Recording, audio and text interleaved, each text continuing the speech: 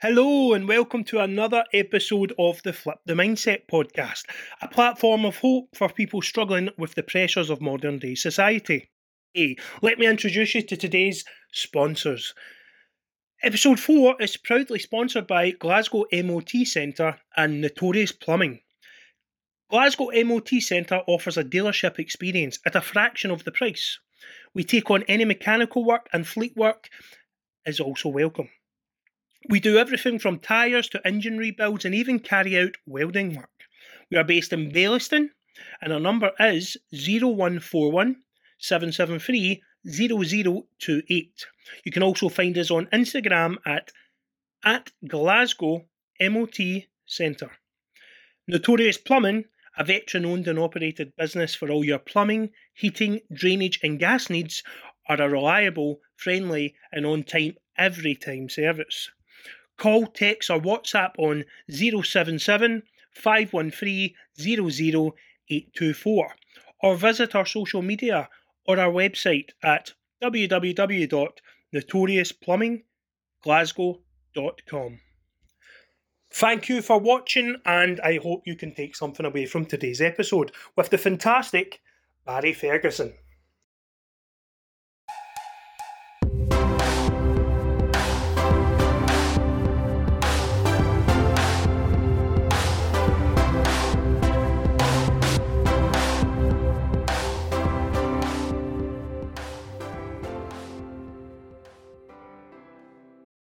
Guys, hello again and welcome to the, fifth episode? I'm going to say fourth, and a very exciting episode for me with the legend Barry Ferguson.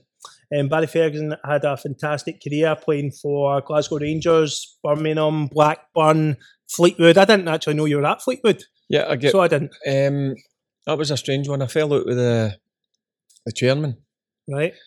And I get sent to train with the youth team. The first time it's ever happened. What age was that? I was 36, like coming towards the end of my career, and it was a strange one, but it was good. Send you away, little boy.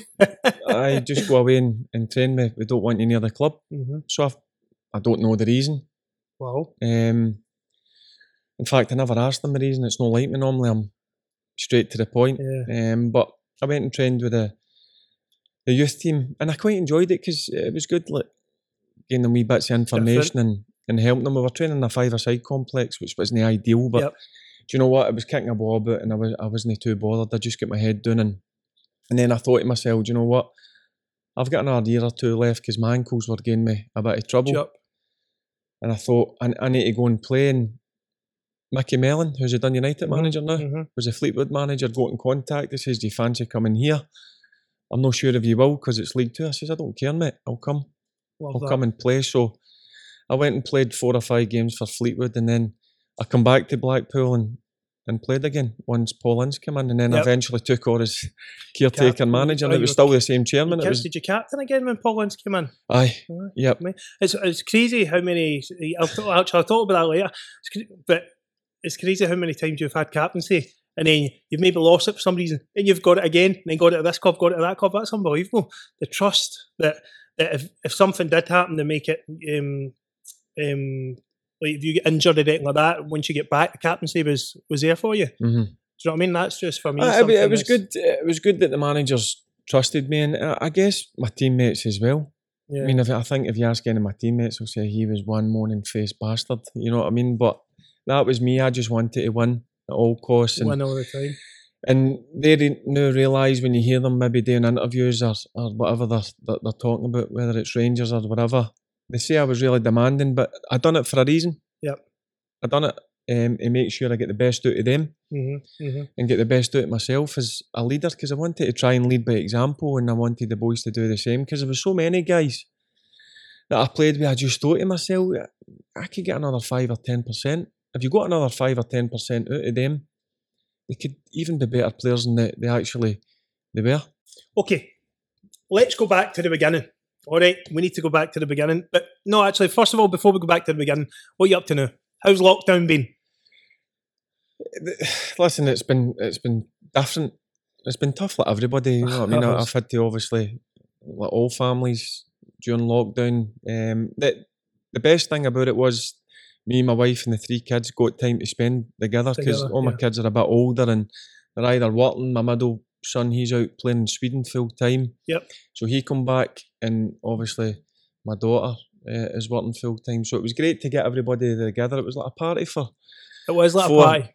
The 4 or 6 weeks, aye. The first 4 to 6 weeks wasn't it? Party. See, I had a baby in January. Well, no, me, the missus. So we had the. I hope you didn't have a baby. So we had. So the start of lockdown, he was only 8 weeks old.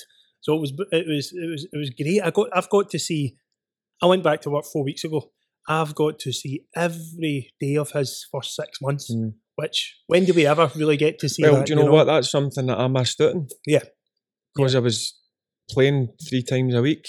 And so many people, so many dads miss out on it, you know? And that's important. And I try, and now that I'm out of full-time football, I try and kind of spend as much time. I know they're older and they've got their own things to do. The work are, obviously, as I say, my middle son plays abroad. How's he getting on in Sweden? Yeah, he's good. He'd done a scholarship in America. Yep. For 3 years, and he's went full time. This is the first time he's went full time, so he's living at a different environment. Yeah, he's a jet setter, Kyle. He likes to. I bet he's telling you we're not in lockdown over there. We're all right over there. But they shut the league down, so he come back. Oh, so he came back here. Aye, so it was good. It was tough, you know what I mean. Like everybody, you're used to doing certain things, but you've not got your own freedom. But the good thing about it, it manages the 5 is to spend quality time together. Yeah. Have you got daughters? Yeah, one. Are they on TikTok? Aye, shit. Aye, you had to date with them. To be fair, I done a few TikToks, but I must have been about 2 bottles of wine down when I was doing the TikTok. I wouldn't do it sober. But listen, that's what it's all about. It's good. It's what they but like they're private. Yes. Are they not out? They were private. So all the boys can't see them, all the lads. Yeah. All the lads can't see them. No, brilliant. So what I want to do is go back to the start. Your upbringing, a wee bit about your upbringing, a wee bit about how you get into football, and coincidentally how you get into Rangers. Mm-hmm. Well, basically, obviously my brother was a professional footballer. Going to watch him with my dad, and I just wanted to follow in his footsteps. That was the only thing that was in the house. It was football. It was Rangers. My dad was Rangers. Constant. My brother was Rangers, and obviously I grew up supporting Rangers and going and watching him. And I started, I think, my first time joining a team was about 8-year-old. Mm-hmm. That's when I get into it. And did you have any kind of grassroots before that? For me, it was 3 and a half. We used to play at an indoor nursery league. It was a nursery league. No, so it was. There was nothing like that. It was just like doing the park with my mates. So you're later than a lot of people now. Aye, that was it. And just kicking a ball about, and then obviously went and joined a team. And then it just kind of snowballed from there. A team, Mill United in Hamilton, which produced quite a lot of good players. Yep. The Young brothers, Darren and Derek Young. Yep. Paul Hartley, John Paul McBride, it was at Celtic. So it was a club that produced a lot of players, and they were brilliant. Not by coincidence, you know, because that doesn't happen. No, well, in Lanarkshire, there's a lot of, obviously, good footballers for that kind of area, and there's a lot of good teams. So, no, I was right into it for the word go. As soon as I could walk and talk, watching my brother and going with my dad to watch him. That was me. That was me on that road. And different from you than other kids, because for me, it was my uncle that got me in it. He played for some teams over in Ireland and was really, really good. My cousins were good, and my brother and uncle, but from fans. But to actually have your brother who played for Rangers, do you know what I mean? That for me is great, because I looked up to my brother in every sense. He taught me how to play football, but I can't even imagine if he played for Rangers. No, it was great, because you're going to school and he was pretty well known. And everybody was saying, "Oh, that's his brother plays with Rangers," and I thought to myself, "I want a piece of this." A lot of boys would have crumbled under that pressure. How many times do we see it? How did that not happen to you? I don't know. It's a strange one. I enjoy pressure for some bizarre reason. Yep. I don't know what it is. It's it brings the best out of me. Yep. And it followed me throughout my young career. Obviously going and playing and doing really well when everybody's running about the same size, but then people start growing at different times and get to 14, 15-year-old when you're that's at the stage when you're maybe going to get offered a full-time contract, and I had a bit of rejection. At Scotland, schoolboys under 15s, I remember going down to Largs for the trials. I got down to the last, I think it was 30. Went to them same trials about 8 years later. I think it was down to the last 30, and there's loads of scouts there, Rangers scouts, Celtic scouts, Everton, Man United, and I knew quite a lot of the scouts because they were all trying to get me to sign. Brilliant. So I only played maybe a part of the game, and I come off and everybody's like, listen, you'll get in, no problem. And then getting told I wasn't in the squad of 20 was... it was upsetting. I was upsetting. I remember getting back in the car with my mum and dad and greeting all the way home. But I just had something in me when I got out of that car. I went up, lay in my bed, and I thought to myself, do you know what? I'm going to go and show them. Yeah.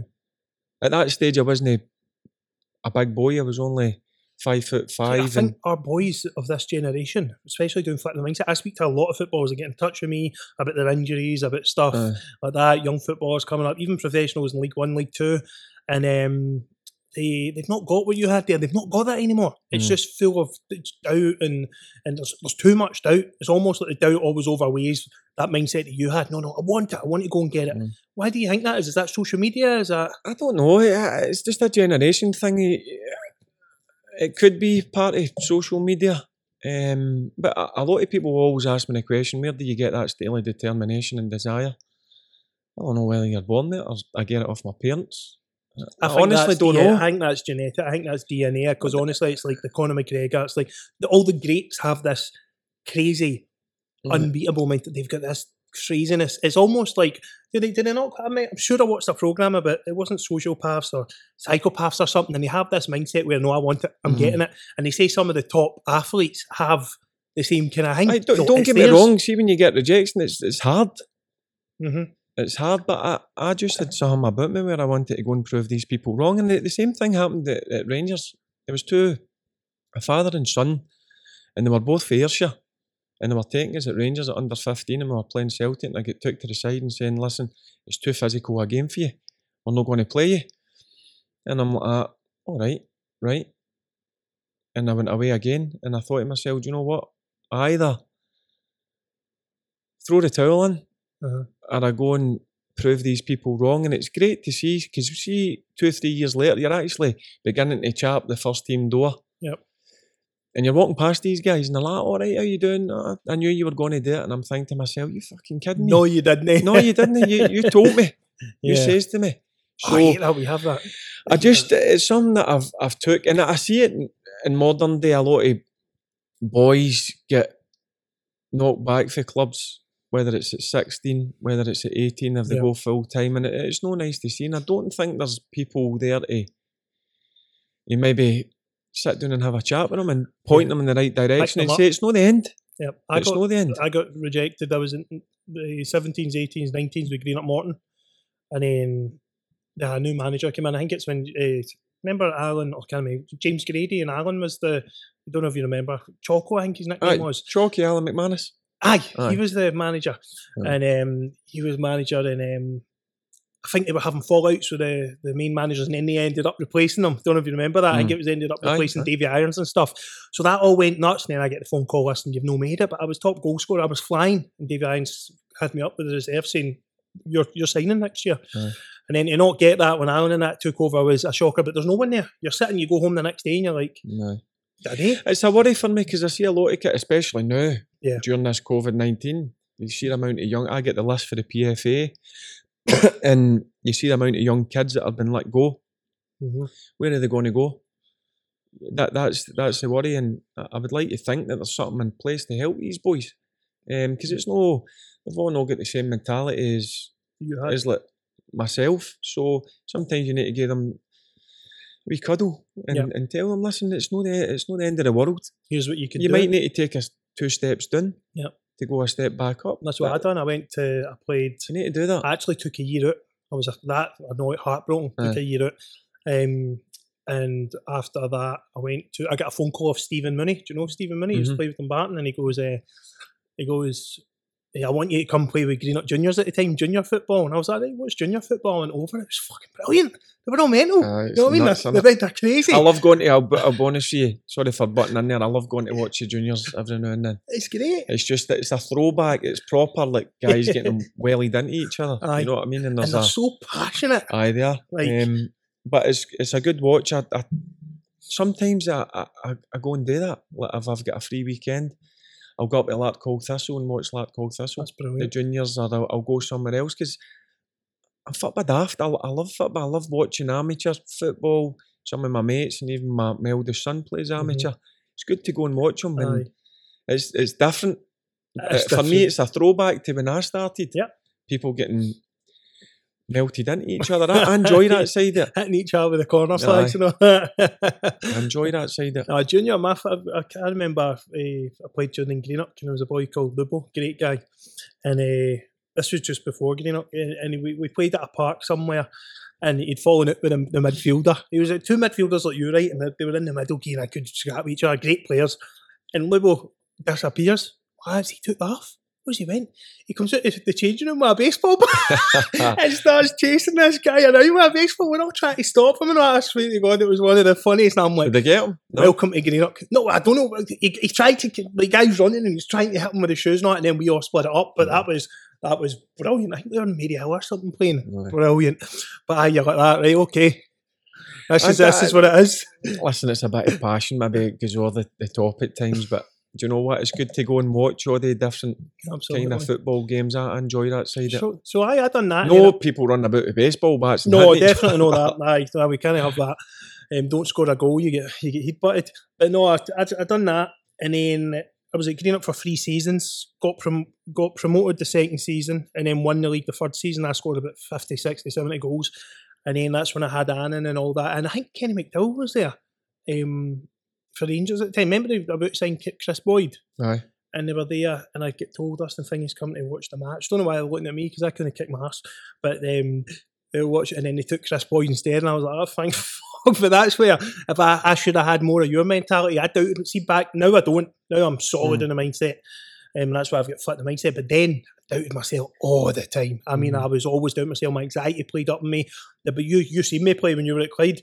The ball would come to me, and I'd be that. My heart would be palpitating that much, and I'm trying to think it, that it would bounce off me, and then 2 seconds later I'd react. You know what I mean? Oh, it was bad. So I had a lot of problems with that. Did you ever have problems with anxiety, pressure? No, I'll be honest with you. Listen, in terms of, I probably go on criticism. Nobody enjoys getting criticised. Yeah. You play a bad game, you know when you walk in that dressing room and you play a bad game. Yeah. And the fans, listen, I was never one to criticise them. They pay the money. Yeah. I'd be the same. I've got a season book, and if I go and watch Rangers and somebody's not playing well, I'm going to give them a bit. And it was hard because you're one of the guys that are in that stand, basically. But when the press gave you a bit, I used to kind of switch it and use it in a positive way. If somebody criticised me and says, Barry Ferguson was off it today, he never ran the game, he never done this, he never done that, I would look at it and think, right, do you know what? What am I going to do here?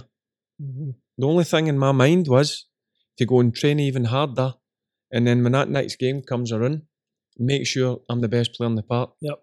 That was the only thing I had in my head. See, that's just incredible, because that is flip the mindset for anyone watching, any young guys watching. That is flip the mindset. Flipping what the media say. Footballers can't do that as well now. They just the Twitter will go mental, or any social media outlet will go mental, and you'll see it in the footballer. You'll see it in his body language that game.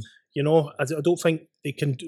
They're as good as it. Maybe because of the way we're conditioned now with social media, but they're not as good as dealing with the criticism now. See, like during the game, like if you misplaced a pass, and that was probably my strongest point in my game, was my passing and controlling a game. And if I gave one pass away or 2 passes away, you get a groan for it. You could hear it. Listen, in front of 50,000. Yeah, you can hear it. You can hear it. Rangers. You can hear 5 or 10,000. The wee grumbles. But I used to say to myself, you know what? Go and give me the ball. Give me it again. I'll get away 3rd time. Who cares? Give me it a 4th time.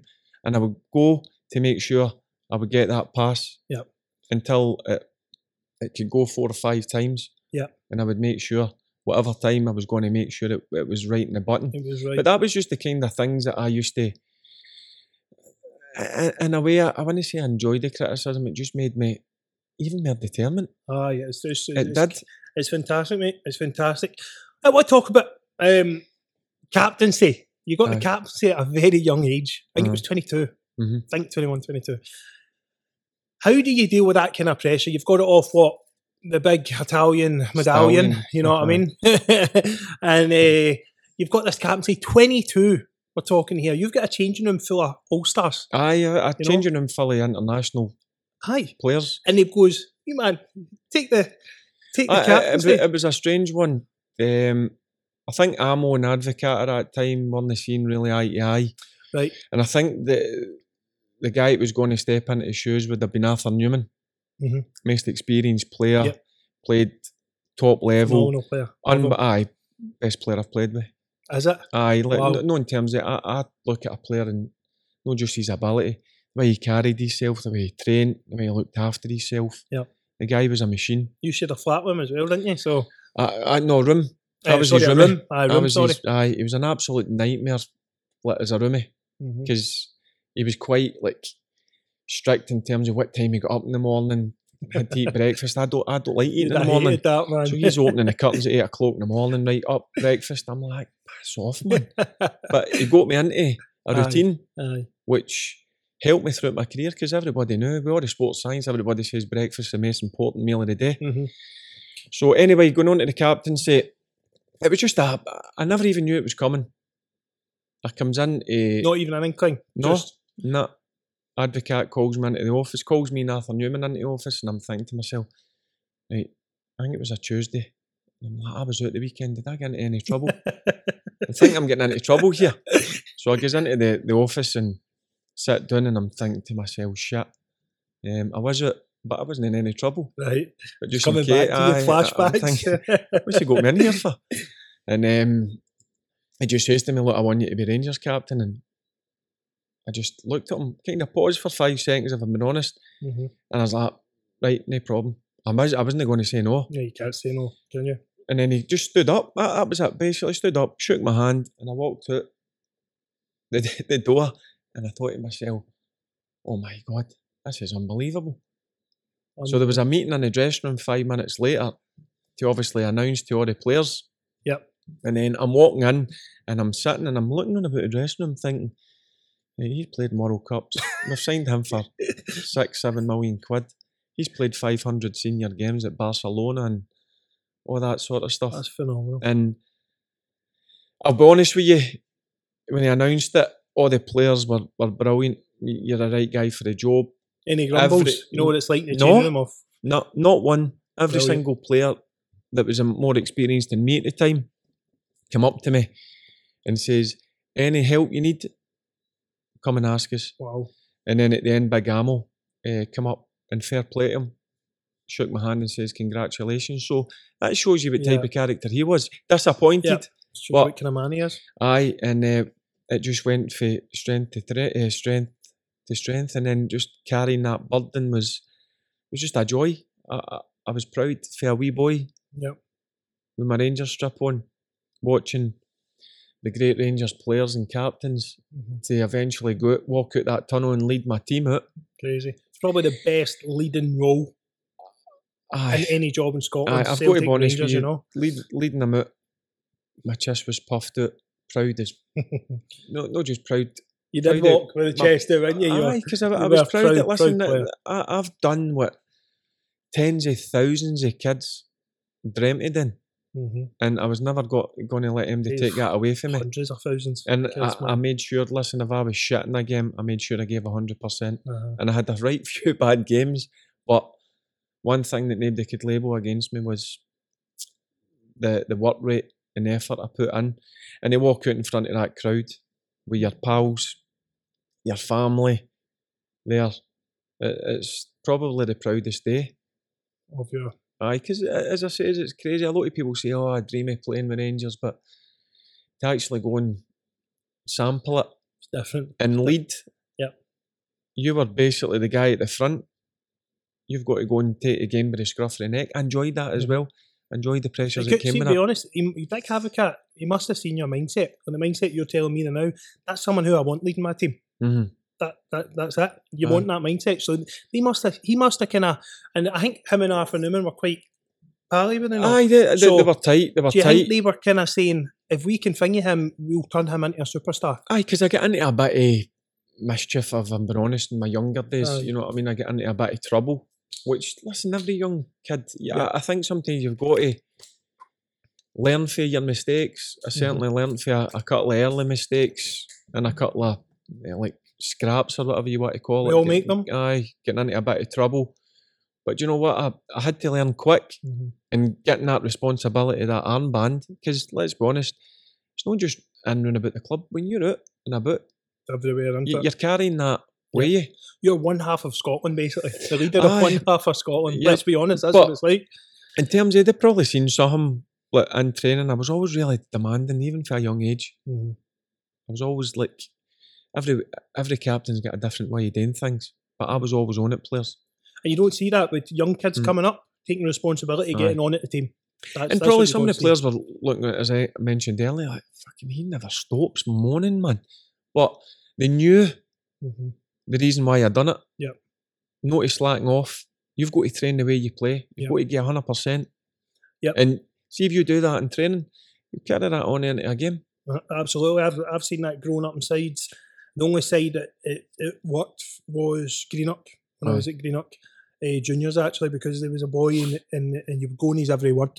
Big Johnny Boyd would be on me all the time. You know, if you used to play for Dumbarton as well, Big Johnny Boyd, he would be on me constantly. The whole team, see if you did anything, he almost wanted to fight you if you had a bad game. He almost wanted to fight you. See, I think it goes back to my youth days, my early days in it Rangers, when the reserve days.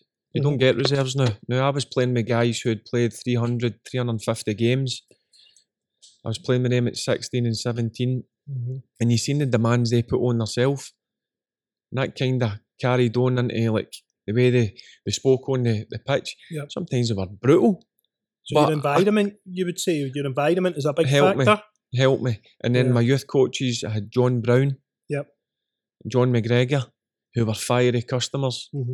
Didn't let you away with nothing in terms of, even as an apprentice, you had to train, and then you had to go and clean the shit out the toilets, or clean boots, wash clothes, the training kit and all that. That was a great grounding, and that's something that I think's missing nowadays. Youngsters will laugh at you now if you ask them to do that, won't they? They would just go, clean that, what are you talking about? Coming to the end of my kit, well, when I went down to England the second time, the Premier League with Birmingham, you'd say a young boy, go and grab us a towel. Now look at you, you'd horns coming out your head, know what I mean? If a first team player says that to me when I was 16 or 17, Arthur Newman says, grab me a towel, you're going, I'd be away. Sprinting. Aye, get the towel back. Ironing the towel. Aye, folded. There you go. I'd put it in the tumble dryer, make sure it's hot for them. I'd fold it all. But that's something that I think they need to maybe look at trying to get back. That you're right, it's like a proper job. Great, you're playing football in the morning, but in the afternoon you've got to make sure the place is spick and span, and boots are cleaned for the first team, or the kit's all done, everything's all swept round about the training. I think you're absolutely bang on. I think when I was going professional or pro youth, when there was a guy got you in the team, people would always try and almost down them in laughter. So they would kind of make a joke of what they were saying. Oh, you're always moaning, because you had players in the team, as you know, that will sit about the third division, the second League 1, League 2. They'll sit there. They've not progressed for a few years, but they don't want to be like that serious all the time. They're more, stop moaning you and all that stuff. You've not got that. And then almost... I'm serious in entering there. I'll be honest with you, entering a play, whether it's in holiday when the kids were wee, I was playing them at table tennis or pool, I'd beat them. Yep. There you go. They were 5 or 6. Right off the face. And I take that in even into my management. Now, you know a couple of players that I manage, and they'll tell you what I'm like. I'm off the pitch, I tell you, I'll do anything for them. Any help they need. Not just football. Any like issues off the pitch, family problems. The door's always open. If I can't help you, I'll put them, or I'll point them in the right direction to get that help. But see, when that whistle goes, guys, I need 100%. I need it. And I feel I get that for them.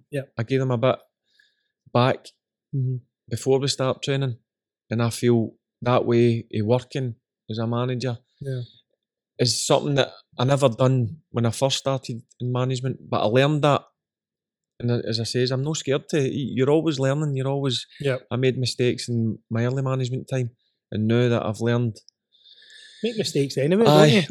I just feel it's the best way. I feel it's the best way to do it, and I think it's important that a manager's approachable as well with all the issues that are going on now in life. I think any young footballer now that looks to a manager wants them to be approachable, wants them to be that father figure. Listen, I'll do anything for you. I'll treat you like a man. Aye. But when we go, we give that respect because it conditions them as well. Aye, and I say to them before it as well.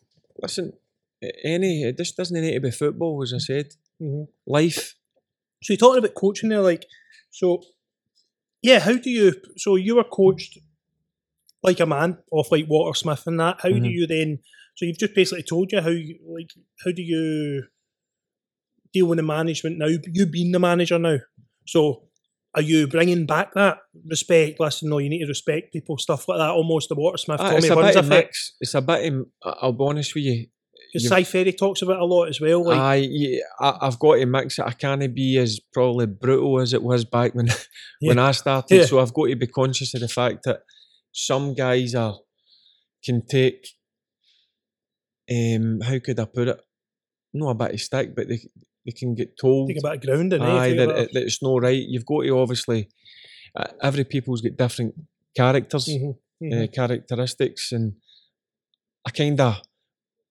When I sign a player, I kind of look into that, you know what I mean? And some you might need to put the arm around and say it in a different way, or other boys I can just maybe be straight to the point and they take it on board and they're like, right, you know what, I'm going to show him.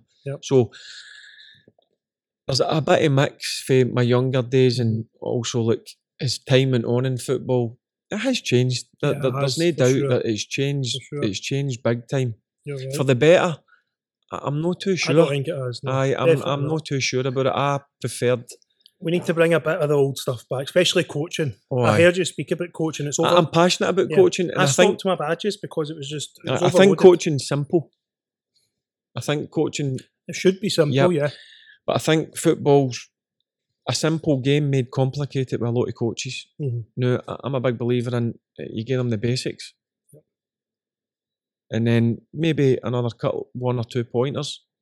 I think if you hit them with too much information, they're going on that pitch and they're thinking, shit, the gaffer's just told me 5-6 things. You don't know what to do, honestly. Then they start getting mixed up, then they're unsure what to do. So that's what I've limited it in terms of information I gave each individual. You see a difference there? Aye, definitely. Is when I first came into coaching, drawing arrows and doing all this and that, which... Arsene Wenger. Aye, but I've done all my badges and my BA Pro licence. I just think the way that I'm doing it, I'm not saying it's the right way, but I think it's the best way for me to get my point across to my boys, and I think the boys are getting more out of it the way that I'm approaching it now. Right, yep. I want to go and do my badges, do them and then coach, but it was when I was doing a couple of the lower badges, it was littered with madness, just constant. Thinking, what are we training them to be robots? Almost we are. We're training them to be money robot, like just balances, you know? Yeah, I agree with you. See when you go and watch all the youths, the now, or the under 20s or 21s, I don't even know what they call it now. There's that many changes. I think there needs to be an overhaul, if I'm being honest with you, the way things operate. Remember, Drew Todd? You remember he said that? Says it needs to be a whole overhaul, 10-year overhaul. Just I go and watch all the same team. I go and watch all the Premier League teams, and every single one of them play the same way. Right. As you mentioned there, they're robots and they're scared to go out of position. For me, go and express yourself. It's the personalities. I say that to my players, go and express yourself. That's what football's about. If you're not going on that pitch with a smile on your face, I think there's a problem. Football's the best game. It's the best game. And when I turn up to training, I go on that pitch. It's serious when we get going, but I'm buzzing to go on the pitch. I'm smiling. I'm buzzing to see my boys turn up. And it's great when you look back, take a step back, in training, and you see them with a smile on their face. And I say to them when we stop for 2 or 3 minutes to stretch, go and have a laugh and a joke. Yep. Well, that's what Matty Flynn says. Matty Flynn's playing with you now.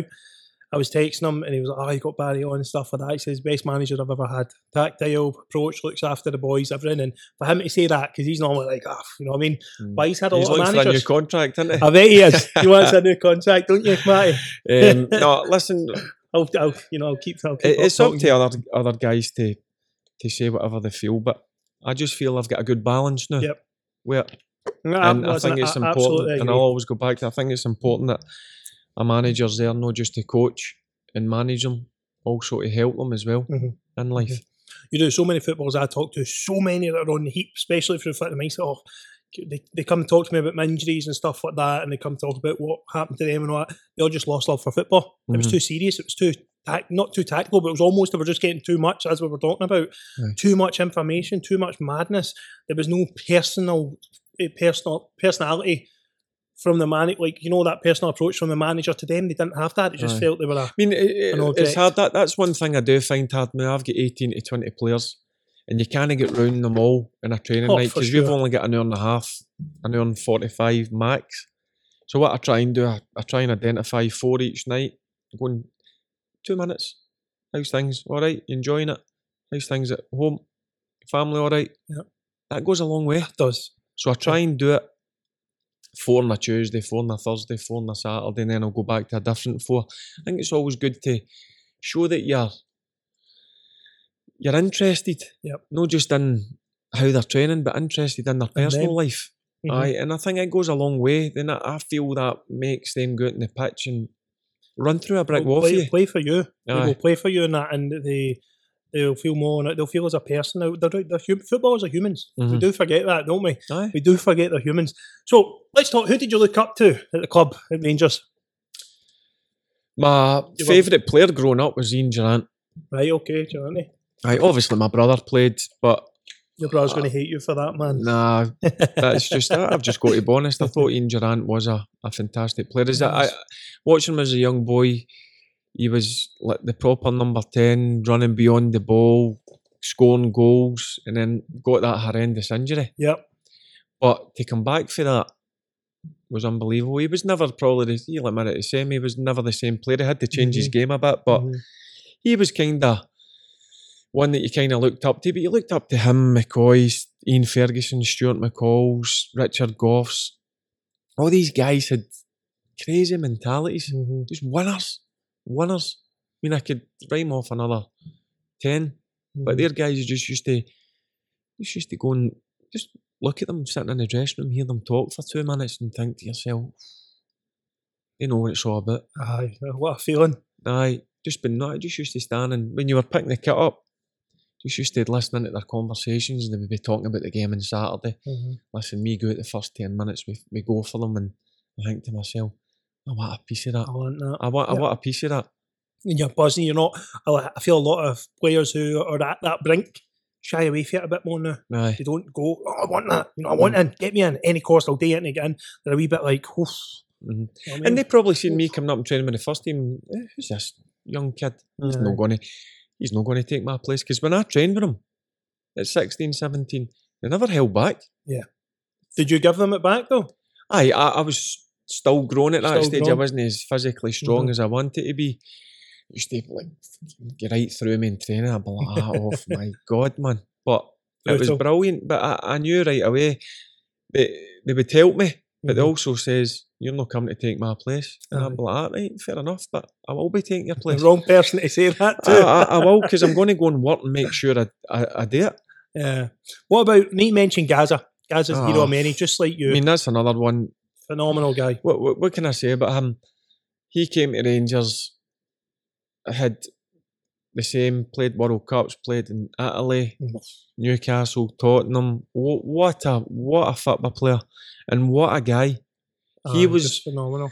The players that I mentioned, he would always take time out for the young kids to come and talk to you. That's brilliant. And he would go and spend 5 minutes, and it would be like, if we had a youth game or a reserve game, he would ask you, how'd you go on? What was the score? Did you set up any goals? Not just me, everybody. And I just thought that's class. You're talking about a legend, man. Taking time out to come and speak to we Scottish guys that are only apprentices. And I always live with me the time that he would spend. Because he was just a genius. He trained with him. What was his training? What was he like in training? How did he train? Trained like an absolute beast. Aye. So no, when the training went, they carry on for him. No nonsense. No. Just what about when he's pegging people and training that? Just that full of nonsense before and after training. And then, but this is the difference of top players. When that whistle goes to start training, they've got the blinkers on. They're focused. Wow. And that's the biggest thing that I took out of like training with all these guys and watching these guys. And he was just some of the things he done. You just laugh. He was a phenomenal football player, but above that, a phenomenal guy. Yeah. And just to see him, the way things have went from. Yeah, what do you feel like now with just a bit of sadness, because you can see that he had maybe a lot of like people who maybe hung on to him a wee bit. Yeah.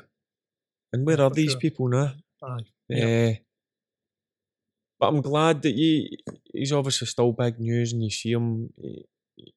He's had a couple of relapses, but he's come out it. You just want to see him fit and healthy. You just want to see him do well and be fit and healthy, don't you? As I says, I'll never forget when I was a 16, 17-year-old kid, that guy coming in and speaking to you. That meant so much, not just to me, I think. Doesn't happen that often. The guy will come in and say, how was your reserve game? One of the best players about, you know. Yep. That's just the type of guy he was. I mean, he was brought up the same as all. You know what I mean? Just in a normal housing estate.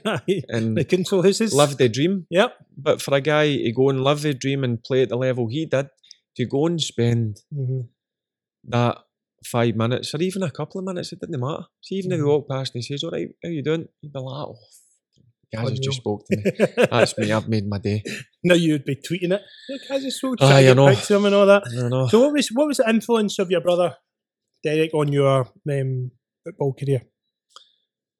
Of course he was a big influence in terms of he had obviously been there and done it and made the breakthrough and got into the first team. And he was always there to give me a bit of guidance. You know what I mean? Did you just want to be better than him? I was convinced that I was going to be. I had to have that. Yeah. I had to. I couldn't go in and think to myself, I'm just going to be all right and I'm going to be the same as my brother or not as good as my brother. As we were talking about before, mind, like normally if your brother or a dad's been good at football, a lot of the sons or little brothers, they can't live up to that pressure. Why do you think you were different there? I don't know. Do you know what? I get asked this question a lot, and I do think about it. I do think about it. I don't know. I just wanted to be better and go and achieve more. Just a really strong personality, a really strong mindset. It's crazy. It's hard to describe why I've got that. I don't know whether it's in my genes or it comes from within. I just had that. But maybe it was a bit of rejection when I was younger. Yep. Maybe it was the fact that you had that chip on your shoulder to just prove everyone wrong. You thought, no, I'm proving you all wrong. I would say it's a bit of everything. And it's the same that I'm throughout my full career. I had a few knocks as well, and I had to come back. I had to go and reinvent myself a couple of times. Yep. That's what I would call it, reinvent myself. Flip the mindset is what you would call it, actually. Flip the mindset. No, he was a big influence, there's no doubt about it. Yeah. A big influence. Him and my dad, massive. Dad was just the perfect dad in terms of no on the sidelines. My dad would always be at the back watching games. You get into the car, you had a good game as a young boy, you had a great game in your mind, you'd walk in, your dad, you done alright, son, you done alright. So there's always that bit of improvement. Constant, Right. How am I going to get better? I thought I was there. But he was quietly, he was brilliant, my dad. But both of them were massive for me. Both of them were massive. Good. And my dad's a kind of strong character. Pretty easy, always like kind of laid back type, a bit different for me, but deep down he's got that bit about him. He's got that bit about him. And so is my brother, and so is the kids. So is my kids. You see it in them. And so is my brother's kids. They've got a bit of it. Love it. Which is good to see. Certainly in this day and age. Means they won't get beaten by anything. They'll keep coming back, and if they do get beat, they'll keep coming back. If they don't get a job, they'll keep going. Love that. So I remember the UEFA Cup final, Zenit, 400th game. Is that true? So your 400th game for the club fell in the UEFA Cup. That's class. Bizarre. What was it like to captain the side? Through the tournament was unbelievable. Probably up there with my biggest disappointment. We never turned up that night. 2-0, wasn't it? Aye, we never turned up. Maybe too many games in terms of that season. But we had still a good enough squad. I think if you ask any of the boys, myself, I was bang average that night. It wasn't good enough for me. And we never played at the levels we had played the previous. Yeah. The semi-final, the quarter-final, the last, all the other legs. We just never produced it in the night. But to captain your team to a major European final, I mean, it doesn't get much better. It would have been amazing if I could have won it. It's weird. It's something that I do think back on sometimes when you see Rangers in Europa League. You think to yourself, see, I was 90 minutes away from picking that trophy up. That would have been. I've won leagues, I've won Scottish Cups, I've won League Cups.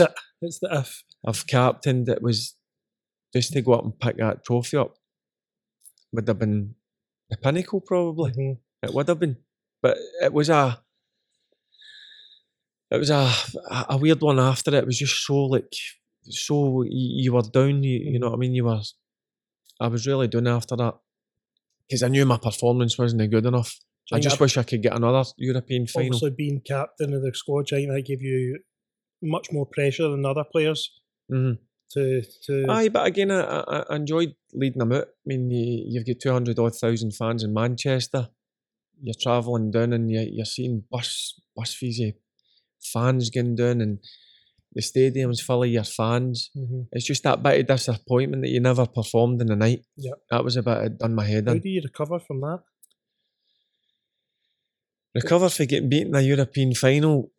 It's a tough one, but do you know what? You need to kind of put it to the side and just move on. You just turn up at training on the Monday or the Sunday and just... Aye, and it was a bit done. You can tell the atmosphere. How long does that last for? Like a week?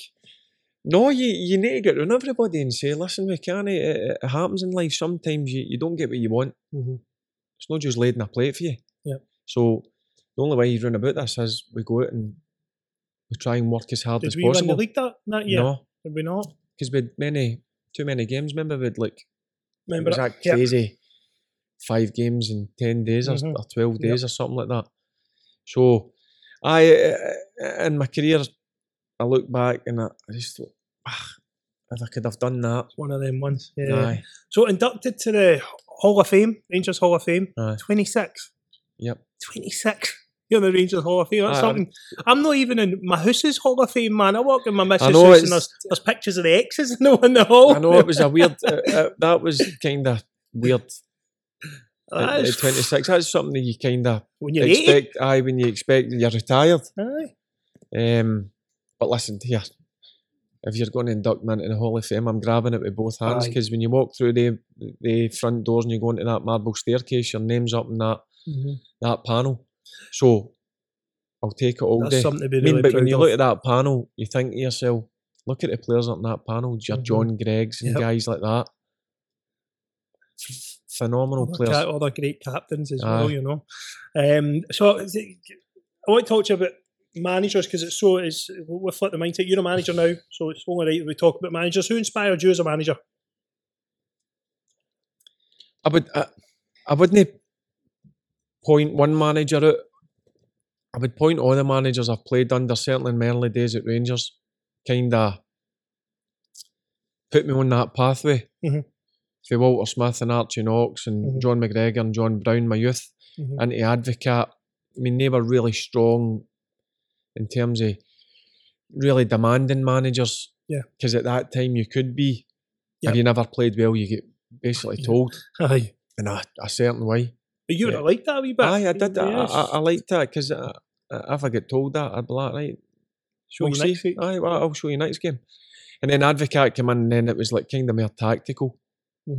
you learn that the side of the game the Dutch way, which I loved. I loved because it was probably something that I hadn't really experienced before. So that was all new to me, and I was right into that. Unreal that the Dutch training. Aye, you know the way 12-year-old and the way they produce players. One's there and they're just popping the ball.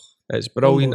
His training was just. I couldn't wait when one training session finished. Say on a Monday, I couldn't wait till the Tuesday. Wow, you don't hear that often. No, that's the way it was because it was passing, it was technical stuff, and then you were learning about the game. And then Big McLeish, I can't not mention Big McLeish. I had a great relationship with him. Yep, as I did with all my managers, the early managers. I was going to say I didn't have a great relationship. Talk about that later. But they three were probably, in terms of first team managers, the ones that I learned different side of the games. Yeah. What kind of style did you like? Or how did you like to be managed? I like to be told straight. Yeah. I don't like a manager that goes round about things. Beats around the bush. Like, he'll go away and maybe speak to somebody else or speak to the press. I like a manager telling me in the dressing room, hey, that's not fucking good enough. Or I need more for you. That's the type of manager I liked. So it is interesting how you cope with a modern way of coaching when you've been coached. When it's you difficult. Enjoy to be coached that it's way. Difficult. I'll be honest with you, it's probably the hardest thing for me in management is the way that I would want to manage. I can't really do it. I've got to mix it a wee bit. Yeah. Which I've learned today. Listen, you've got to learn to change sometimes. Adapt, aye. I'm still fiery. Right, so you still got that wee bit. I'm still fiery. I can let it off a bit. Yeah. But I think there's a time and a place for that. Absolutely. If the guys are not doing it, they know. I went off my head maybe 3 times last season, which is good. It's not bad. I think we played 30 odd games, so that's not bad. That's not bad. That was at half time, and I got a reaction. Yep. So it worked. We were either drawn or down. Because the players. So I think there's a time to do it. I think if you're coming in and you're bang, bang, bang every minute, the boys are like, fucking gives a break here. But there's a time and a place, and when standards do dip a bit, then I need to be strong on it. Yeah. What? See, you're playing really, really well, and then you've got a few injuries to deal with. So you've had your fair share of injuries in your time, especially at Blackburn. I'm really interested in injury recovery. That's what I help people with. I help some footballers with it, and I had it myself. 4 knee surgeries. I've got my 5th in a couple of weeks. I'm getting old. I'm getting I think they're replacing the whole front of my knee now. So brutal. But you, how do you? I just want to tell young players, especially the ones that may be injured now. How do you recover? What do you do? What do you have to be like?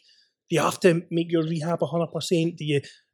Can you have them 2 weeks to feel sorry for yourself, or how did you deal with it? The most serious injury I had was at Blackburn. Obviously, I fractured my full kneecap. It was split into 4. Oh, so you've done the patella. I fractured a bit of my patella as well. My top half of my kneecap flipped, and it was facing me. Yep. And the bottom half broke into 4 places. Oh my God. So it was one of the ones. It was at Newcastle. It was actually the late Gary Speed. He never meant it. It was just a clash. I've went to turn with the ball and I've just clashed knees. He's fine. My knees splattered all over the place. So obviously I went onto the gas and all that, and they sent me straight. We went in the bus. I lay on the floor, obviously gassed, and I had like a big bubble wrap thing run about my leg to keep it, and I was obviously drugged up. I remember that, the bubble wrap. And they sent me straight to the surgeon, scans come off, and basically they told me there's a chance that you might not recover fully for this, which was a bit of a shock. Yeah. So you then wait 24 hours to get into surgery, and then I was in hospital for 8 days after the surgery, and the surgeon come back, brilliant surgeon, straight as well, which I liked. I says to him, when I kind of came out, I wasn't as out my head as I was in terms of all the gas and air and all that sort of stuff. I says to him, look, just be honest with me. I want you to be brutally honest. And he says, no, will be brutal honest. The operation went really well, but there is a possibility that you might not fully recover and you might not get back to the level you've been at. So that was a bit of a shock. You get home, I wasn't allowed. I had to be obviously on the sofa for 4 weeks with a machine that moved my leg up and down to make the muscle no waste away. Didn't need the atrophy, man. So you've got a lot of thinking. That's a lot of thinking time. And again, what do I sit here and sulk and think to myself, this could be over? Or do I speak to the physio, Dave Fever, who was the top physio? He was at Man United and he went to Blackburn. Do I speak to him and say, right, this rehab, let's get a blast? Yeah. And do it. When I went in, eventually I come off the crutches. I says to him, right, do you know what? No holding back here. And he says to me, you will have a couple of instances where you might need to come off it. I had to go back in and get wires cut off my knee, which when I get back to the jogging stage, I was running with a limp. Right. And I had to go back in, get another operation, get bits of the wire cut. Because of the wire, you were running with a limp? Aye, and then I come back again, and then that then starts to play, I'm running here with a limp here, is this ever going to go away? And he was brilliant, he was tough on me. Yep. I hate, the reason why I hate swimming is because I was in that swimming pool every single day. I never get near a pool now. I hate swimming as well. Never get near it because I was in a pool morning, afternoon for 6 months. Down at that pool, even doing knee movements. So brutal. He was immense for me. When I got a wee bit done, he done the best thing, was go and take a week, go spend with the family, go back up to Scotland. That was brilliant. Yep. So when you're getting a bit done, when you're in the gym and you're seeing your teammates out in the training pitch and you're thinking to yourself, I'm 4 or 5 months away from even being close to them. Really is. Yep. He would then take the opportunity to say, go on holiday or go back up to Scotland with the wife and the kids. And that was brilliant. Family time for me is most important time. Extra motivation as well. And then I would come back refreshed, ready to go again. Yep. You know what you're doing it for. We had a wee stumbling block, let's go again. And then I get through it. That's and really eventually come back. Played our first pre-season game in Germany. I'll never forget this. Against, I think it was a third tier team.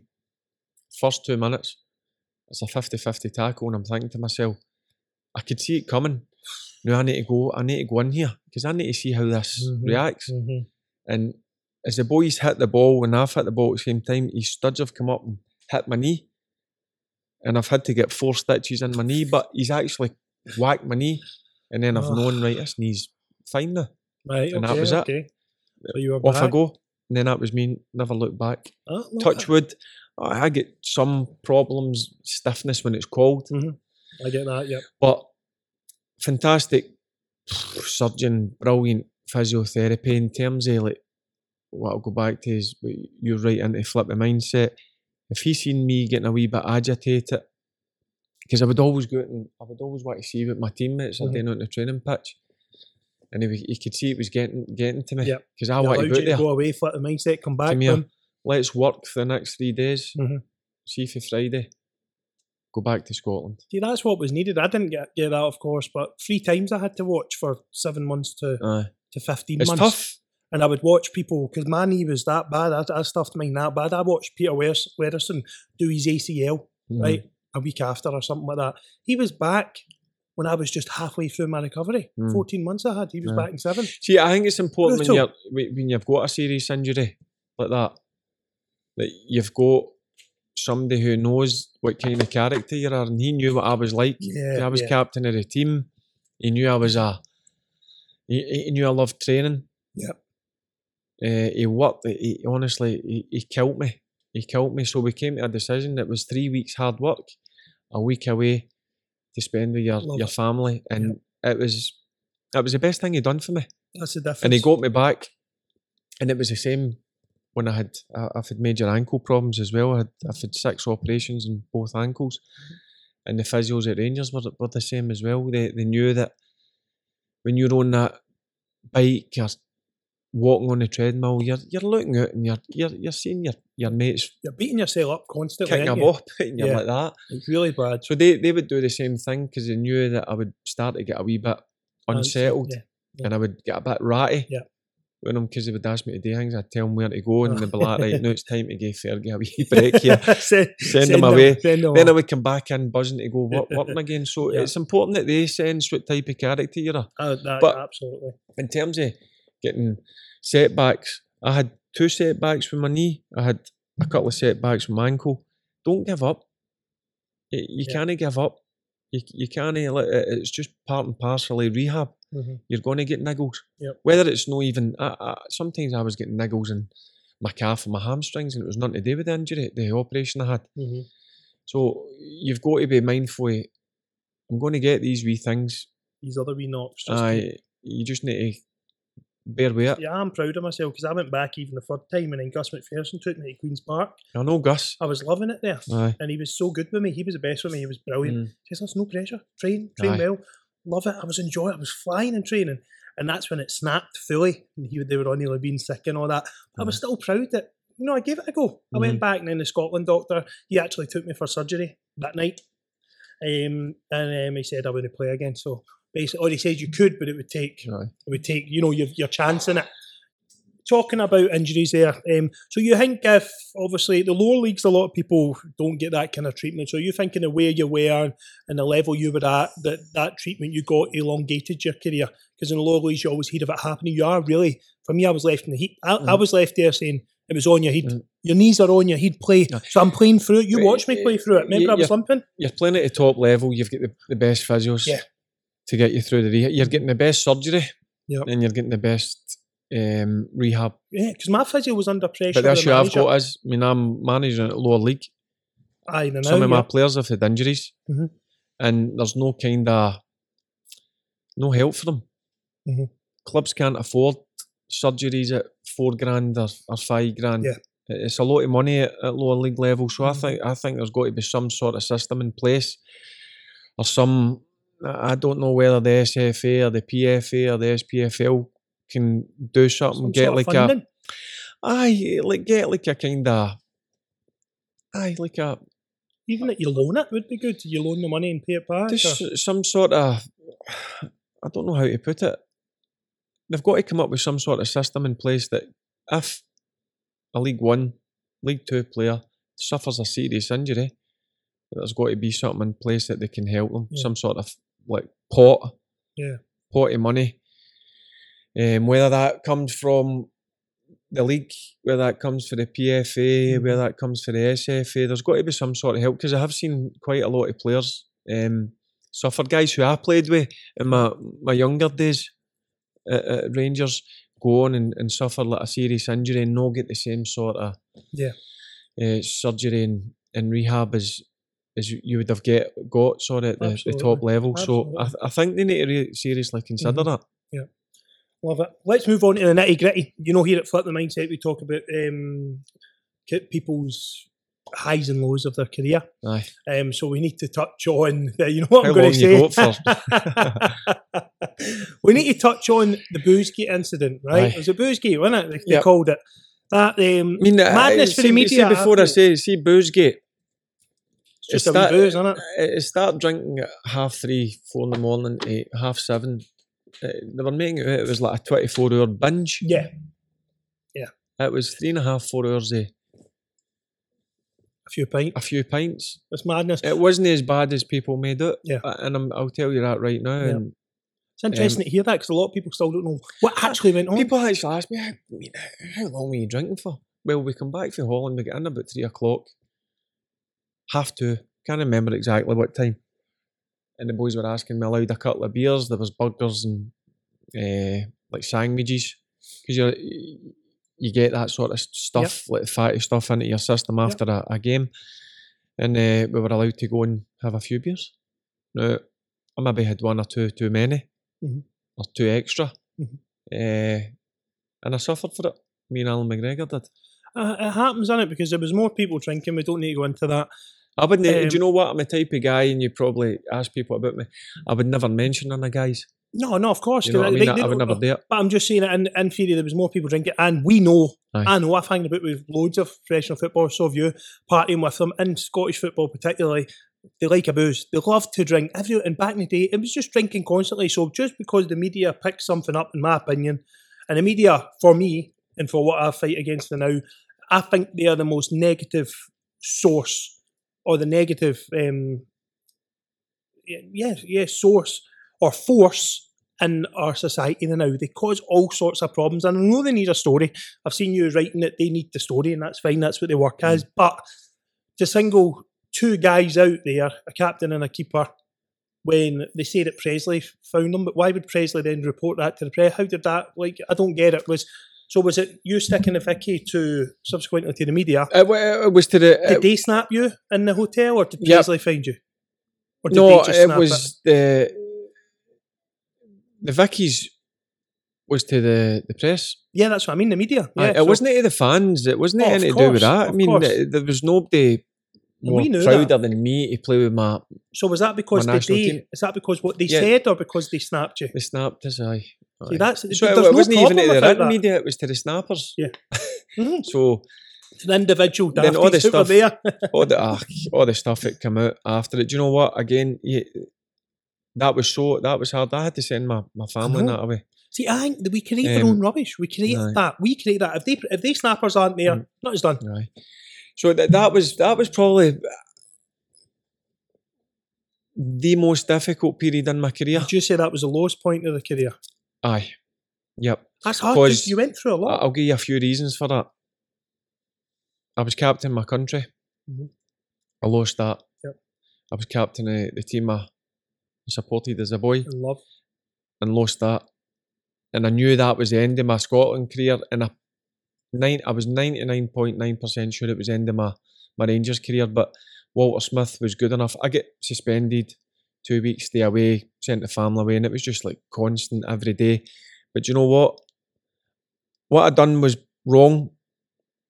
I've no doubt about that. Mm-hmm. But it was ultimately the end of my career at Rangers in Scotland. So the 2 weeks I was suspended, I had to do a lot of thinking. I had to think to myself, first, I didn't think I was going to get the opportunity to come back and play with Rangers, but Walter Smith was good enough to allow me to do that. Yep. He probably didn't want to do it, if I'm being honest with you, and I could totally understand that. But he gave me the opportunity to say, like, your Cheerios to kind of the fans and the teammates. And then that summer, I had to go and rebuild myself again. I had to go and totally... I was tired with this. No. See, this is what I call flip the mindset. No, I had to. From it, there was quite a number of clubs interested in me. Mm-hmm. Managers were desperate to get me. Mm-hmm. Board level, no, we don't want them. Mm-hmm. Now that was hard to take. Mm-hmm. And I thought to myself, well, do you know what? There's got to be somebody that's going to take the chance. There's got to be one. I had so much interest. Managers, as I said, wanted to. Some really good clubs had the opportunity to go abroad and go to MLS, but I made the decision. I had to stay in Britain, and I wasn't going to stay in Scotland. Yeah, I wouldn't have played with anybody else. Yeah, so I had to go, and there was only one place I had to go and prove myself, and that's the Premier League. Mm-hmm. So eventually, McLeish, who I had played under at Rangers, decided to bite the bullet and take a chance. Now I know he was nervous about it. Mm-hmm.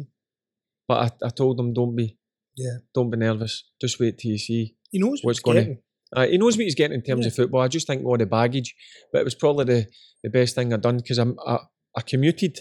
I kept my family up. I didn't want to take the kids at that stage back out of school. Right. So it was great for me. I could go away. I could fully focus on one thing, and that was kicking that round ball. Mm-hmm. Make sure I'd do extra in training. Because obviously on the Monday I had an apartment down there. Mm-hmm.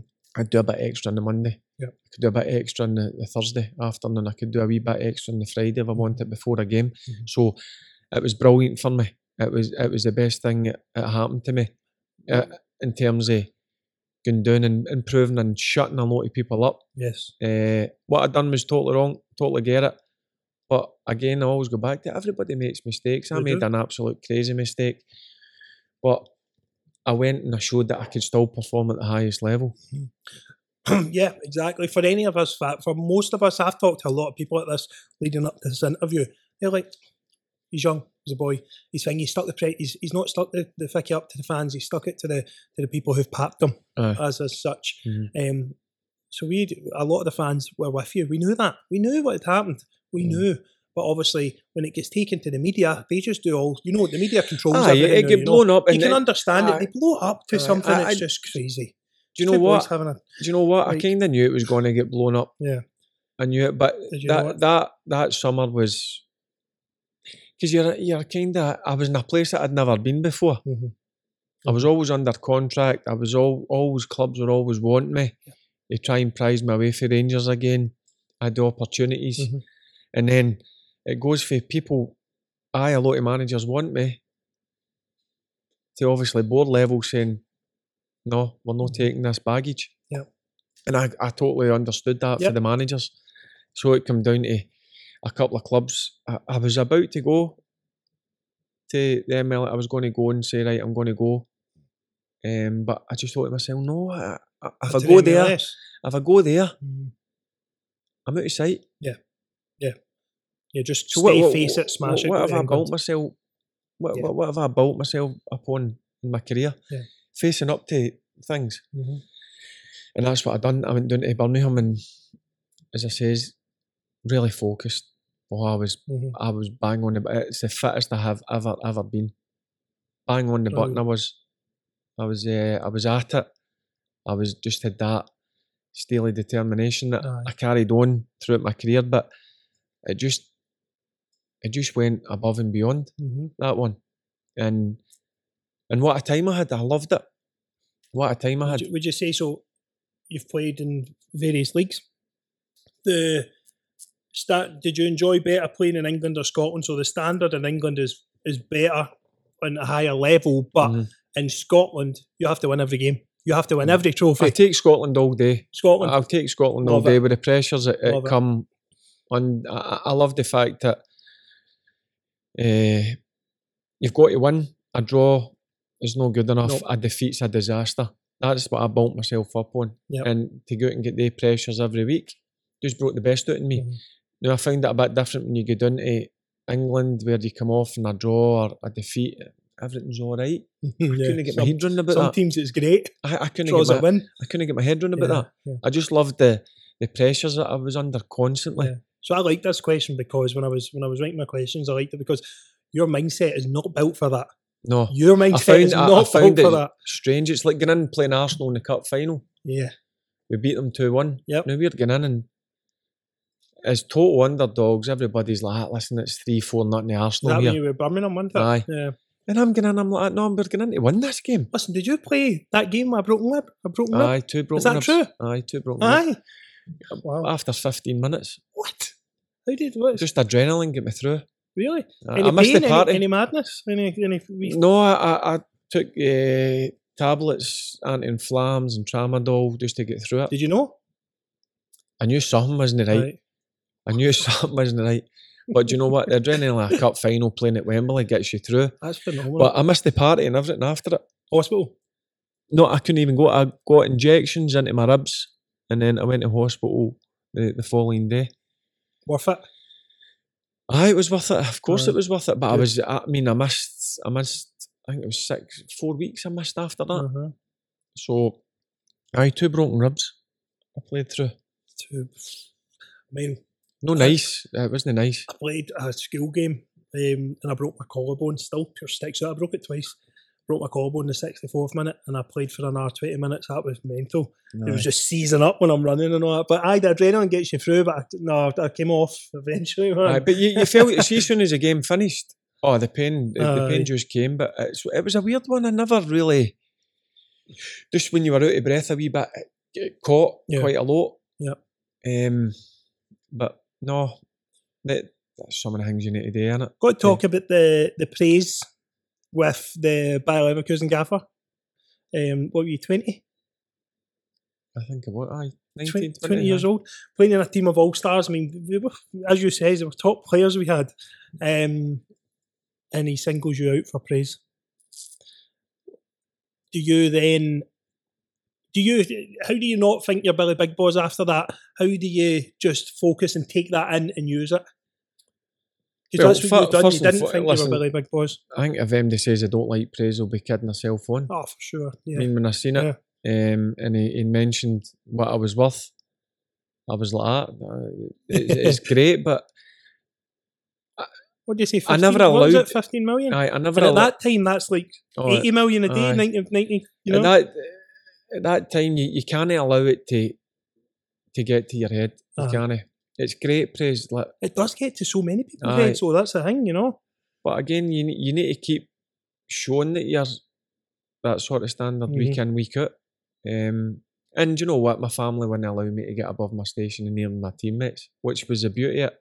Would your brother and that come in and just go, no, come on? No, I not just them, but my teammate. Oh, she wouldn't let me.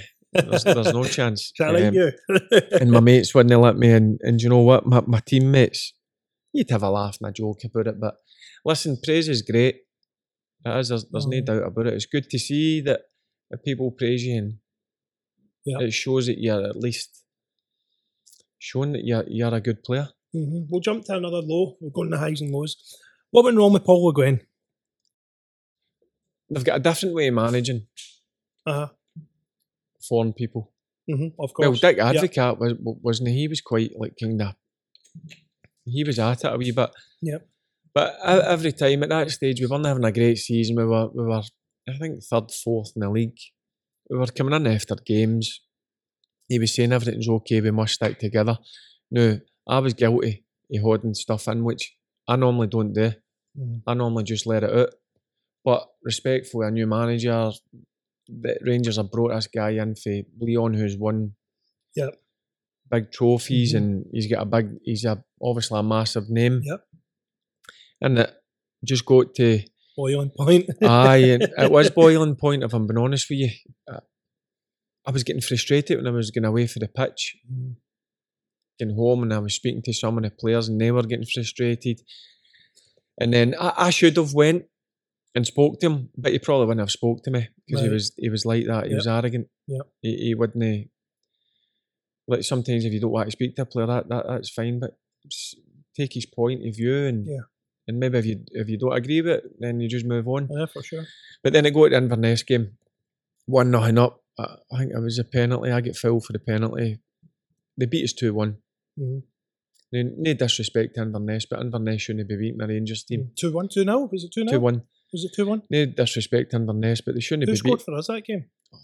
Do you know what? I'd need to look back. I can't even remember. Aye, they shouldn't be beating us anyway, for sure. Yeah. So I comes in after the game and I'm saying to myself walking in, right, I'll see if he's going to gaze a bit here. Because we needed a bit, we needed told it wasn't good enough. We needed a few harsh words told to myself and other players because I wasn't playing at the level that I should have. And he just came in and he says the same thing. We must stick together, we move on. I was like, nah.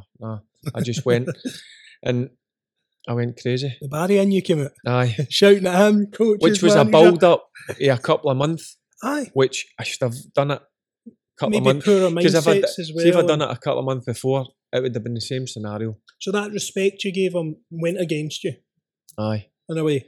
Yep. You should have probably just said it at the start. No, it's really interesting. So we flew home and then we came in the following day or the day after.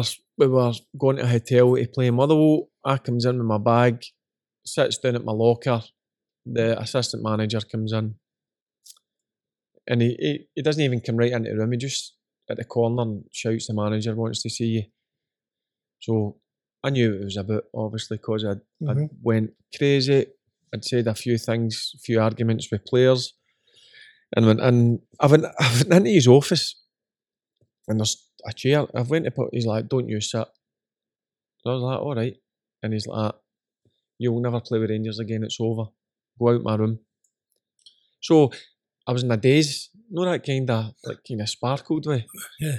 It's like when someone dies and you're grieving, you're numb. So I just goes into the dressing room, I picks my bag and I can hear all the boys shouting, "Fergie, where are you off to?" Jimmy Bell, the kit man, where you going? So I'm just walking down with my bag. I get sent to the car and then it hits you that it could be the end of your your Rangers career. But see, in terms of leading up, I had no arguments with him. Mm-hmm. No disagreements with him. One disagreement, he sent somebody off in training, Phil Bardsley.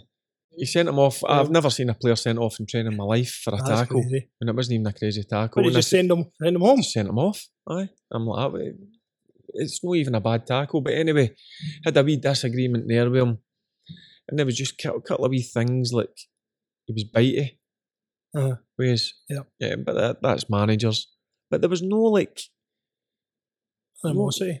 No. That kind of ego. And I feel if they're quiet, they're holding things in as well. Aye, and then they make it their coaches are saying stuff, or Barry's not happy with it. But then again, you get all the press saying that there's divides in the dressing room. I've got a divide in the dressing room. What a lot of bollocks, man.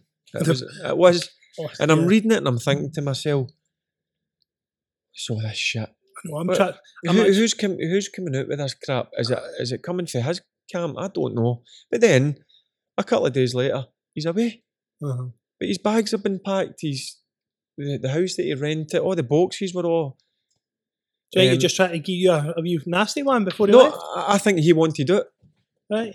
He wanted to do it, and on a way was to go for me. True. And if he wanted to go for me, but go for me face to face. Aye, like a man. Yeah. That was that's what you say. Like the media side, there was so much shit coming out that I'm actually reading it at time. I was actually reading it right because I got told to stay in the house for 7 days again. So I'm going down Strathy Park and it's a good run round about there and people are looking at me. Can hell, there's him, but he's got divides in the dressing room, and I'm thinking to myself, no, I don't listen to this. Yeah. So I had to wait till I get back in, and Walter Smith come back as the manager. He brought me straight in the office and says, right, you're playing tonight, get the captain's armband out, go out and do your stuff. And that was it. Amazing how many recoveries, like with that, he's trying to strip you out, you're heartbroken, you come back, boom, I trust you, captain armband. That shows that it was just, he wasn't in the man. Like when we talk about the manager style, that was just no for you. No, that was just no for you. Do you know what annoys me and frustrates me? Because I wish he would have just spoke to me. Aye, you could have actually built a relationship. Aye, he says to me, listen, I don't know. I mean, he actually says to me a couple of times, I forgot about this. There was a boy we signed, he was a Czech Republic international, and I had a pop at him in training for no chasing back. And the manager pulled me and says, you can't speak to him like that. And I looked at him, I says, this guy's 32. He's an international player. I can't have a pop at him. If I see somebody that's not doing their work and training, I'm going to say, because I would expect somebody to have a pop at me. Yeah. If I never followed my runner, I'd expect somebody to say, hey Fergie, fucking follow your runner.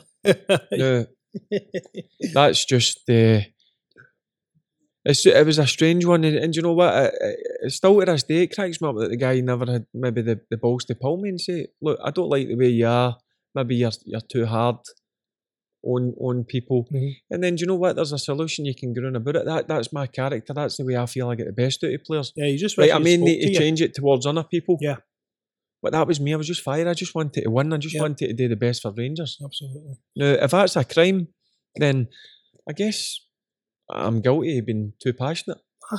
Well, but I don't think there's anything up with being passionate, is there? There is not. It just didn't fit, obviously. Some things don't fit. Aye. It didn't fit. Listen, it's life. It's, as I say, you get knocks and you just need to... Yeah. On to the I want to know a couple of questions here. Who's the best Celtic player you ever played against, or who would you have liked to have been on our team from any year that you'd played? Who would you love to play with? Oh, it's got to be. Another respect value. Larson, unreal. Aye. Do you know, I don't know if you know, I told you. It's got to be. He was frightening. He was frightening player. He's one that you had to keep quiet. But see, if you think back to the team's early 2000s, late 90s, early 2000s. Rangers and Celtic were incredible. Somebody mentioned me on a night when I was in radio. Arthur Newman was actually on, and he rhymed off about 15 players. And they were all top-notch players. I mean, nowadays, they'd be worth 40, 50, 60 million pounds. And then I'm thinking back, then you go and mention the Celtic players. Larson, Sutton, Hartson, Petrov, Lennon, Thompson, Mialby, Moravcik. Here's another one, Moravcik. He was some player. Phenomenal. Moles. That was just the best time for Tried me. to have a few kicks at him a few times. For me, I don't think we've recovered from that. I don't think Rangers Celtic, both teams, I think we've never been as good. I don't think you'll ever get back to well, hopefully they'll get back to the standard. Not even. I don't think we're anywhere near the standard, to be honest. But they two teams, see their games, phenomenal. Get my 9 in a row DVDs and they were unreal. But people don't know. I told Hartson this when he was on. I was a massive Rangers fan. Oh, brilliant guy. He was great. And I was some Rangers fan, right? Massive. But I don't know if you probably won't remember, 100 of Larsson's greatest goals. Tongue in cheek, it was called. Tongue in cheek. And I used to watch it and copy him. And I'm a big Rangers fan, but I'm watching and copying Larsson because I used to watch all games, watch all games to see what they were doing. Then I'd watch Celtic the week before they played us. Right, okay, what are we going to do? And I would watch him. And I just thought he was unbelievable. Him and Ronaldo, Nazario Ronaldo, Brazilian Ronaldo.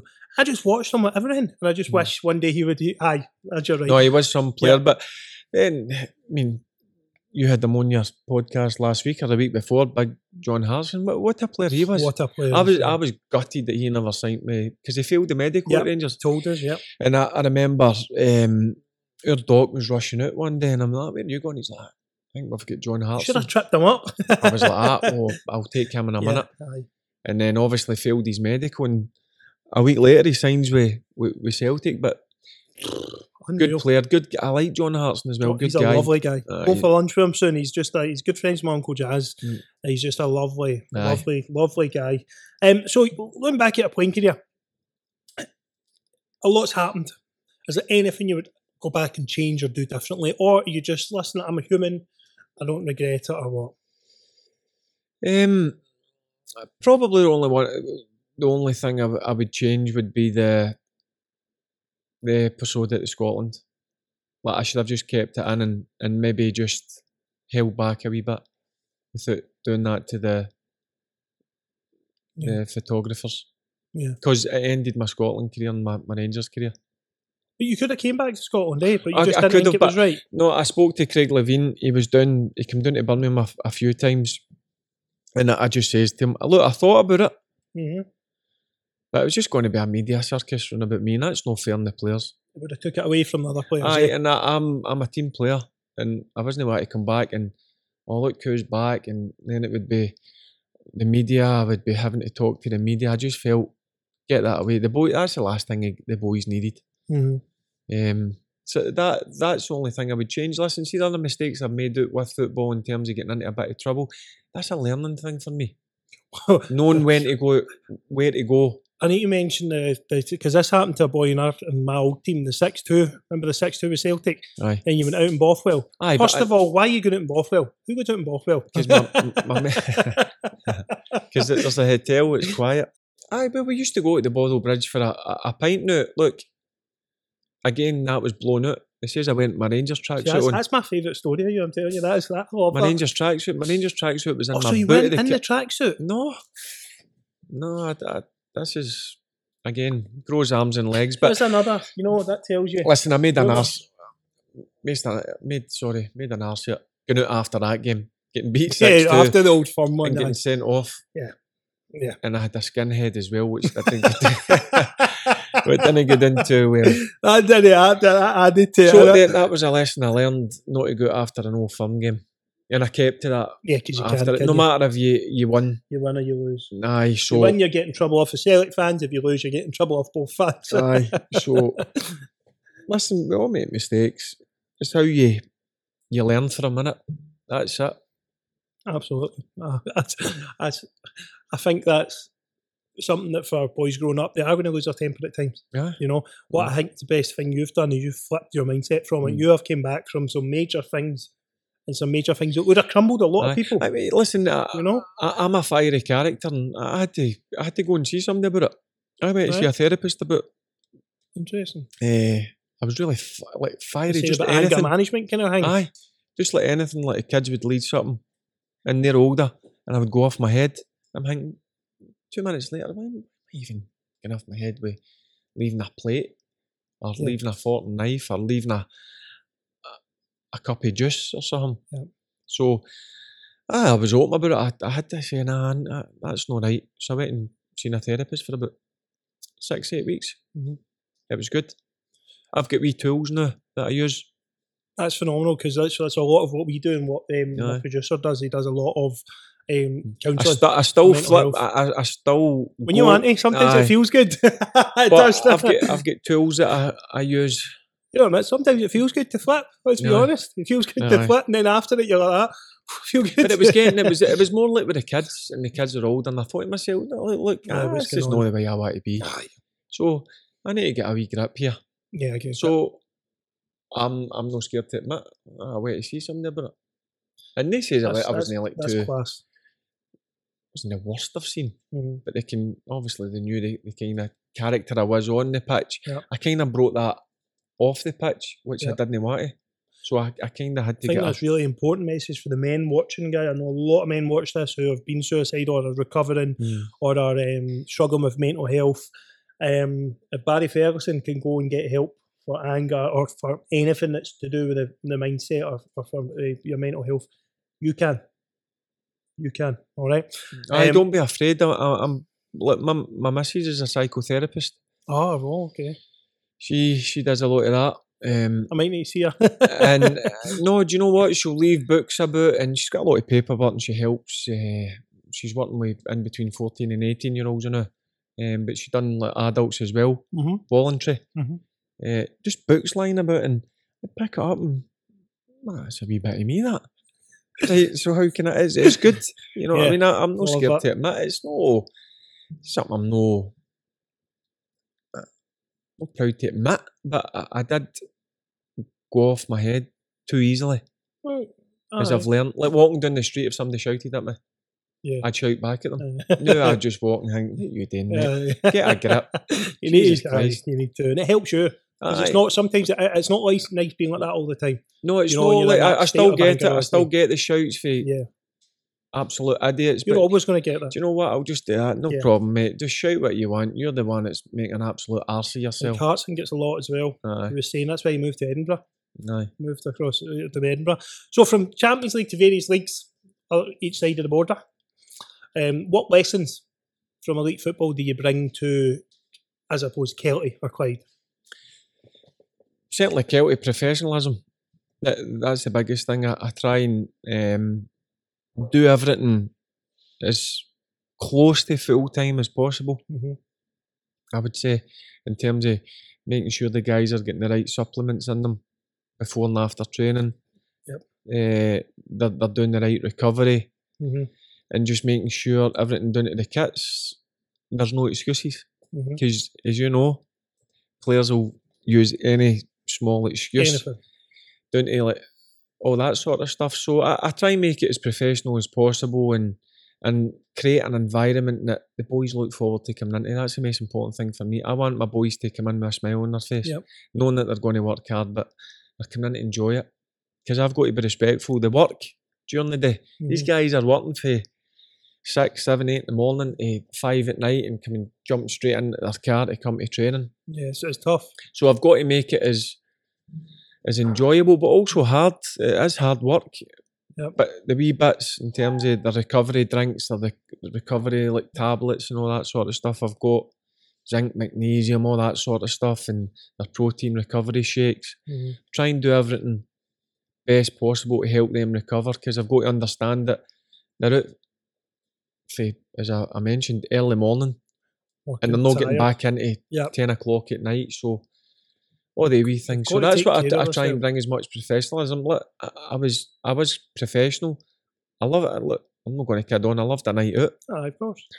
Who doesn't? Every footballer goes it. It's just they don't. Like, when it came to, I had a routine. Monday to Saturday, ate the right stuff, made sure I got all the right fluids and all the right supplements into me. Saturday night, I enjoyed a few beers or a few wines, and Sunday was my off day, my fry up. Rolling sausage and potato scone. Can't beat it. And mince and tatties.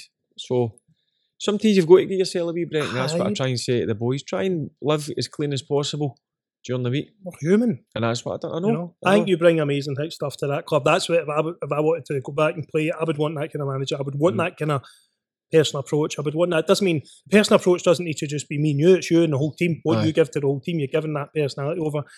And You I just think most kids watching this are going to be like, you well, just try and be you as know. best as you can. You know what I mean? The club have got to take a lot of credit. They back me in what I try and do. Yeah, for sure. So fair play to them, because 3 years ago it was a junior club. Yep, exactly. And now we're in the Betfred Cup playing St Johnstone and Dundee United in a few weeks. Brilliant. I'm going to come watch that. Actually. And we're going. Give me a ticket. Aye, we're going. Stint these days. Different level. They're trying to go to a different level, which is great to see. A club with ambition, and a clear drive. The guy, the general manager, he's just a driven guy. And like you. Aye, and I says to him, look, see if it doesn't go right, you can look yourself in the mirror and say, I tried everything possible. Yep. And that's what I say to the boys. Good. And this is what happened this season. We won the league last year, we never get promoted. It was a kick in the teeth. Mm-hmm. But we need to go again, and we need to get our best shot. Come the end of the season, don't have any regrets. The boys good? Excellent bunch of boys. I've got to be honest with you, I treat them as my own kids. Class. That's the way that I see them as. They'll give you that back. As I said at the start, I try and be there for them, not just for football. If they want to pick up the phone, they want to text. I'm not into the texting, but I like to hear people's voices, and I like to see people face to face. It's different now. The gaffer that text, not listen, come in and see me, and they're a wee bit like, I don't bite. Was it Andy Halliday that says, or someone else I was watching on a podcast says, he got a text that he wasn't playing? I just can't believe it. He got a text that he wasn't playing an important game. I think you just got to be open and honest with you, and I think you gain their respect with being open and honest with them. Aye, for sure. Last question for you, my man. Like lots of sporting personalities, you've made the transition to the media. Working with the one and only Si Ferry. Working with Si. I bet he texts me actually and says, you better give me a mention. So what is it? Did he give me a mention in his? I think he did. I think he did. Good boy, man. He didn't. That's all right. I'll see him on Monday. Paul? Terrible. He just wants for his sale, doesn't he? He's just off for his sale. Off for his sale, Si. Can he leave here quick enough? I'm like kidding. No, he was great. He's a good boy. So what kind of change has it been to the mindset, etc., of doing that, hanging the boots up, not longer playing, coming at it from a different... Because you can't probably be that money-driven, wanting everyone best for everyone when you're on talking on TV. What approach do you need to bring? An honest approach. I've got to be honest. I feel quite a lot of people just be negative for the sake of being negative. Yeah. I've got to be mindful. I was a professional. I was in the player's shoes. Yep. Now, a player knows when he's not played well. Mm-hmm.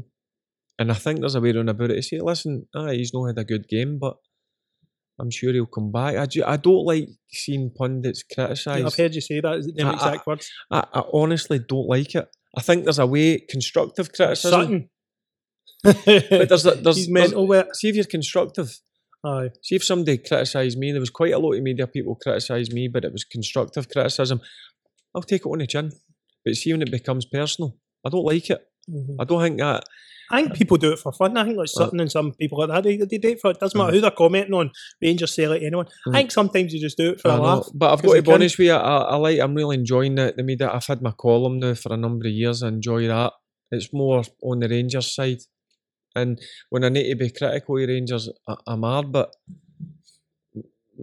I try and be as positive as I can. Yeah, it's difficult when things are not going well. Questions to people, right? Mm-hmm. And one of them asked me, 2-3 of them asked me actually, they're saying, ask Barry about the media stuff, right? Mm-hmm. So when you're talking about the media, they say, so you've got Sutton and stuff like that, they'll always big up the Celtic players, always for millions of pounds. But you'll come in and say maybe, Morelos, don't think he's worth that or something else, and maybe belittle them a wee bit more. But for me knowing you now, I know that's because you're honest side. Is that because you want to be brutally honest, or you just don't want to big them up and lie? Or I'm just brutally honest. If somebody asked me about Morelos or Ryan Kent, like Ryan Kent, for instance, last season, if you ask Ryan Kent, who I would imagine is an honest boy, that wasn't good enough. This season, Ryan Kent's on a different level. I think he's brilliant this year. And that's what I'll be. Morelos in his body. For me, he scored a couple of goals last night. I need to see more. Aye. I need to see more for a 15, 20 million pound striker. We want to see more, don't we? There's nobody a bigger Rangers fan than myself. Yeah. And I'm just honest, my opinion. I feel that's the best way, and I can look myself in the mirror and say I'm being honest. And I'm giving my opinion.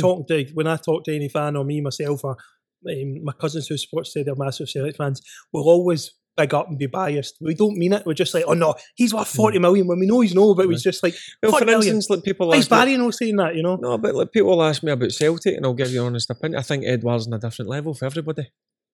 He's a very good player. Aye. I think Ryan Kent this year has been phenomenal. And I think Rangers have got a real good chance this year. Yeah. That's my opinion. Now, that might change in a couple of months if they go through a bad spell. Mm-hmm. But I need to see a different side of Rangers, which I'm beginning to see now. Yeah, they maybe see when they watch this and they hear about your mindset, then they'll understand where you're coming from. I think you've been absolutely fantastic today. My favourite guest so far. I'm a bit serious at times, I know that, but heart of gold, I can see that as well, man. Passion. But I'm enjoying the media side, and obviously what you're doing is great, because it's, listen, if it helps one person, if they listen to this and they think, oh, that's a good mindset to have. Yep. I actually talked to my fourth person off of a bridge, and that's, people don't realise how much effect that has on me as well, because I leave my number open on Instagram and that, get in touch with me if you need me. Listen, again, I'll go back to what me being a manager. I've had a couple of instances where players had suicidal thoughts, and like me when I was a player, I helped them. In terms of coming into my office, I pointed them into the right direction to go and get the right therapy. Yeah. And all these wee things, it's great to see that you can help these people, you know what I mean, and see them come through it, because it's tough. Life can be tough. Yes. At times for people. You've been to that. You've been to them dark places. Let's not. Listen, it is a weird one in terms of people keep asking me where do I get the kind of mindset and all that from. But I don't know. I get something within me just to go and prove. Yep, that wee fire's always there. Aye, there's always a fire burning. Aye, it's not been put out yet. It might get put out in a few years. I'm getting too old now. Wonder if I get you on in like 40, 30 years. I don't think you'll be here in 30 years. If we're still kicking about, that you'll have the same answer for that question. I don't think it'll ever leave you. I think it'll always be with me. Brilliant. I go about it in a slightly different way as a manager now. Yeah, I love it. Listen, I want to thank you guys for watching. I want to thank you so much for coming on. No problem. I think you have been fantastic. I think we've ran over time. I'm just cautious of the time because I know you need to be away. I think you've been brilliant. Everyone's going to watch is going to love this interview. And I can't shake your hand, but you're one of my idols, mate. And I looked up to you. It was weird when we played you when I was at Annan and Clyde. You're like that. You're controlling the ball here. Not bad defence. You know what I mean? You don't know whether to focus on the goal or focus on you. But listen, thanks for coming on. All right. Thank you, guys. Cheers. Magic. Cheers.